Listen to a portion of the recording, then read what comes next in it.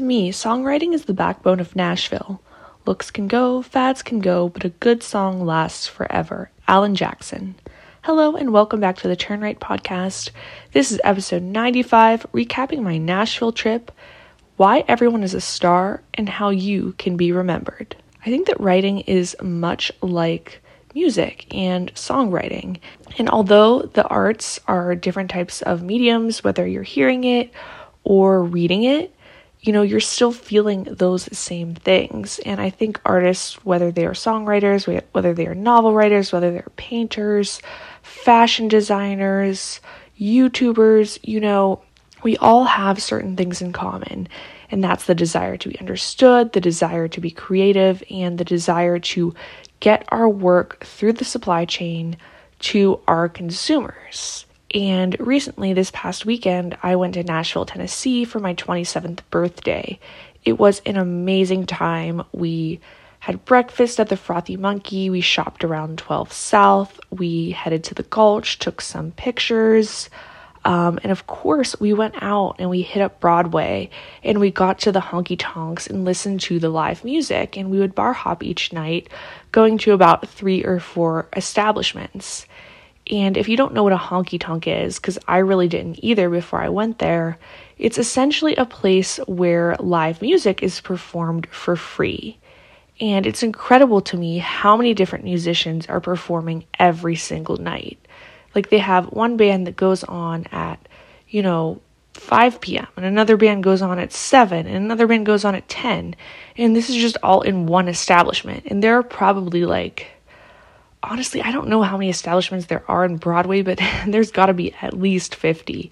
It's really crazy. And there's a bunch of different venues off the different streets of Broadway as well, like the Florida Georgia line, different bars on Printers Alley. So there's just this incredible culmination of live music if you've never been to Nashville. And it really got me thinking, how on earth do you make it as an artist? All of these people are very talented, they're just really, really talented people, and they're able to play all the songs from Rascal Flatts and Maren Morris and Taylor Swift, but so is the next band. So how do you get fans? How do you get a following? How do you get a record contract? How do you make money? How do you differentiate yourself from other people as a songwriter? And I think the same types of principles can be applied to novel writing. There's so many of us out there trying to become novel writers. How do we succeed? I think, this illustration of these artists on Broadway is a much better metaphor for the competition than, just novel writing is, because we can't really see our competition as well as novel writers. There's not a big mecca of music where, we can come and bring our novels, and there's not this mecca of words where, we're competing against other writers and reading our books aloud and whatnot. That stuff doesn't really exist. Maybe in little silos, maybe in New York City, they have, readings from poets or whatever. But I would have to say for the most part, there's nothing like that in writing. And I just think this illustration of how competitive songwriting, the arts, novel writing, all of this stuff really is just really interesting. It also can be discouraging. So I thought about 4 things that really held my interest and made me remember certain bands more than the others. And once again, this is my perspective. It's not necessarily the perspective of the industry, which I think I'm going to highlight what I think some of the perspectives of the industry are in regard to differentiation and these other factors that I'm going to be speaking about. So number 1, it really is differentiation. I think that differentiation is the key to being remembered because when we hear the same stories, the same songs with the same plots and the same lines and the same metaphors over and over again, yes, it's familiar and maybe some people even like that or seek that, but to me, it's just not memorable. I think that's why stories like Evelyn Hugo did so well because that was a plot twist that had really never been done before in mainstream fiction. Same thing with A Silent Patient by Alex Michaelides, very unpredictable story. However, there are books, of course, that have, kind of the basic summer beach read plot. I'm thinking of books by Ellen Hilderbrand or Emily Henry, and those books do also do well, even though they have, more of that expected plot line. But I think differentiation really causes people to remember you.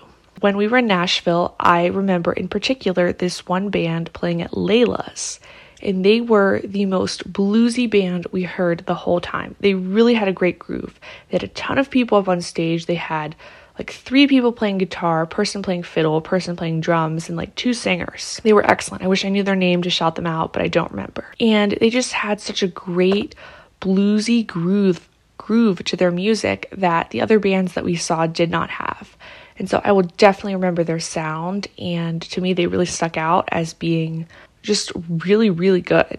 I also remember an artist at Tequila Cowboy, and he played a lot of my favorite songs, and a lot of the other bands were just playing like very mainstream country songs like Country Roads and like some of the popular ones by Morgan Wallen. And this particular band was playing a lot of rock, and they were putting their own like country twist on rock songs. So they were playing Sugar We're Going Down Swinging by Fall Out Boy. They were playing All the Small Things by Blink-182. They were playing these great like rock anthems of the early 2000s, and I loved it. That's the kind of music that really makes me excited. That's like the type of music I typically gravitate towards. So I really appreciated them playing those songs that I loved and also putting their own little Southern twist on it, and they really stood out to me as well. I think perhaps, though, the industry is not always as kind to people that are trying to differentiate. I think the industry follows blueprints and, they want certain things in the package deal. But if you've ever listened to a lot of popular recording artists, they will tell you that their work was compared too much to so-and-so and they were too similar to so-and-so, and that's why they were passed up. So it's this really fine line between you need to have some differentiation, but not too much. I think Kelsea Ballerini is a really good example of someone that's successfully done this. If you think about it, Kelsea Ballerini is kind of like if Carrie Underwood and Taylor Swift had a baby and produced this songwriter. I think Kelsea Ballerini has, she kind of writes with, I think, the intention of playing towards Taylor Swift fans. Like, she's used the imagery of fairy tales and heartbreak in playing along those narratives that is very appealing to Taylor Swift fans. However, I don't think her music really took off amongst Taylor Swift fans. I think Taylor Swift fans like more of Olivia Rodrigo and Lana Del Rey, and I don't think her storytelling is necessarily strong enough to appeal to a lot of Taylor Swift fans. And I see her music as being more of the style of Carrie Underwood, more true country, and having those sort of poppy country hits. I don't think her range is as impressive as Carrie Underwood, so I don't think she's, really either Carrie Underwood or Taylor Swift. She's her own person. But I think a differentiating factor that makes her very successful is 2 things, really. I think she's a little bit edgier than both Taylor and Carrie, and I like that about Kelsea. I like how she's kind of edgy, and she's kind of like cool country girl.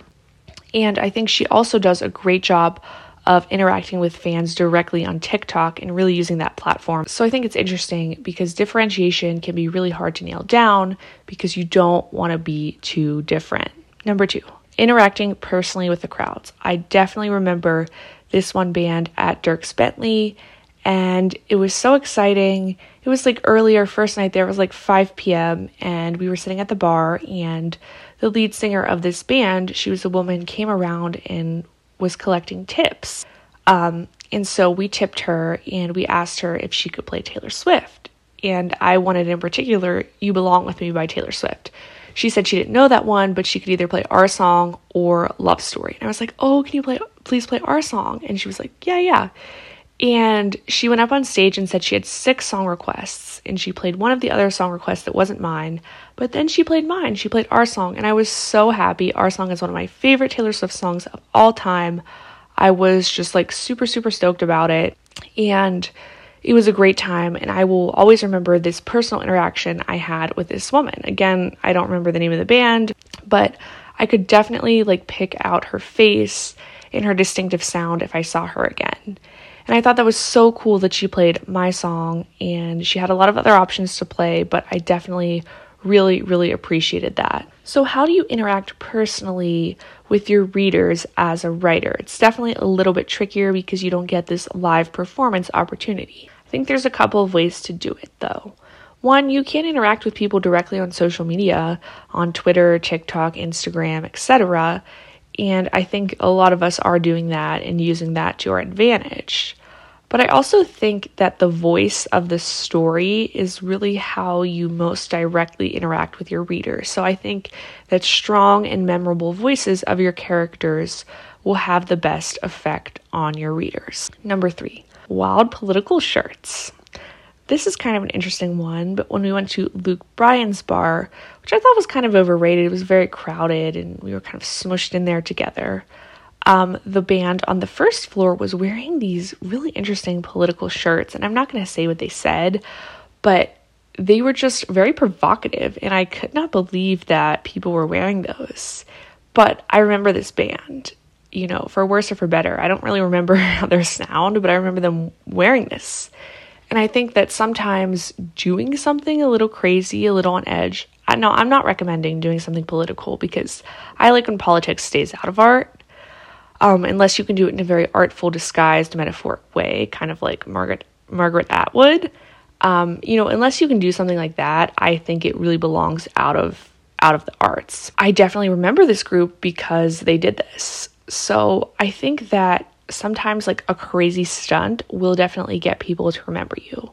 I remember being in high school and our chorus teacher told us the story about Barbra Streisand and how she supposedly chewed gum during her audition to get the director to remember her. And that story always stuck with me because, our choir director was kind of saying, be different, be a star, do what feels right to you. And I think that's definitely an aspect of being an artist. You look at people like Lady Gaga and you just know they are instantly a star.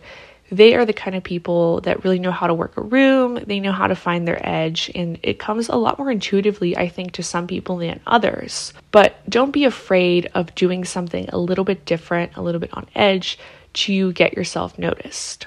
Number 4, a captivating performance.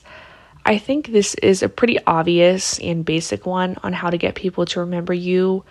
I definitely remember this one band at Kid Rock stage. They were rock stars already. Like you could tell they were working the room. Everyone was dancing, vibing, thriving.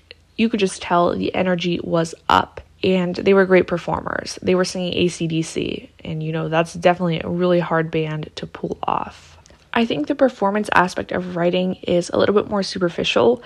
It's something that I don't think I excel in. It's something I think that I'm like, if I get the meat of the novel, if I get the voice, if I get the characters, I don't need this performance aspect of it. It's just superficial. People like my stuff anyway. Wrong. It makes you look unprofessional. Performance aspect of writing is making sure you're writing in freaking Times New Roman 12. That's so annoying to me. Why can't we just write in Calibri? I don't understand. In the business world, everything is Calibri, and in writing, it's Times New Roman. But that's just one example of the performance of your novel. Also, possibly hiring a professional cover artist, a professional editor. And yes, those things cost money, and I'm not judging people that can't afford those. I can barely afford those myself. They're so expensive. But you need that kind of stuff to be professional and to have the performance that you want for your novel. Professional websites, making sure your Twitter looks good. All of that kind of stuff is tied to the performance of your book. And if agents or editors are looking at your work, they're going to look at how your work appears on other websites, such as your blog, your Instagram, your Twitter, etc. So I think a cohesive performance of all of your platforms is really important to be professional, to be memorable. And when you have that sleekness to your work, that will definitely give you an advantage over other people that maybe don't look as polished, but maybe have more substance to their words or music. So this was a little recap of my Nashville trip. I tried to utilize it as a learning experience for myself and some takeaways for other people as well. Let me know if you like this episode, if you like more personal narratives like this, or if you would just prefer more of book reviews and character arcs and things like that. Thanks so much for listening. As always, keep writing, keep reading, and keep querying, and I will talk to you on our next road trip.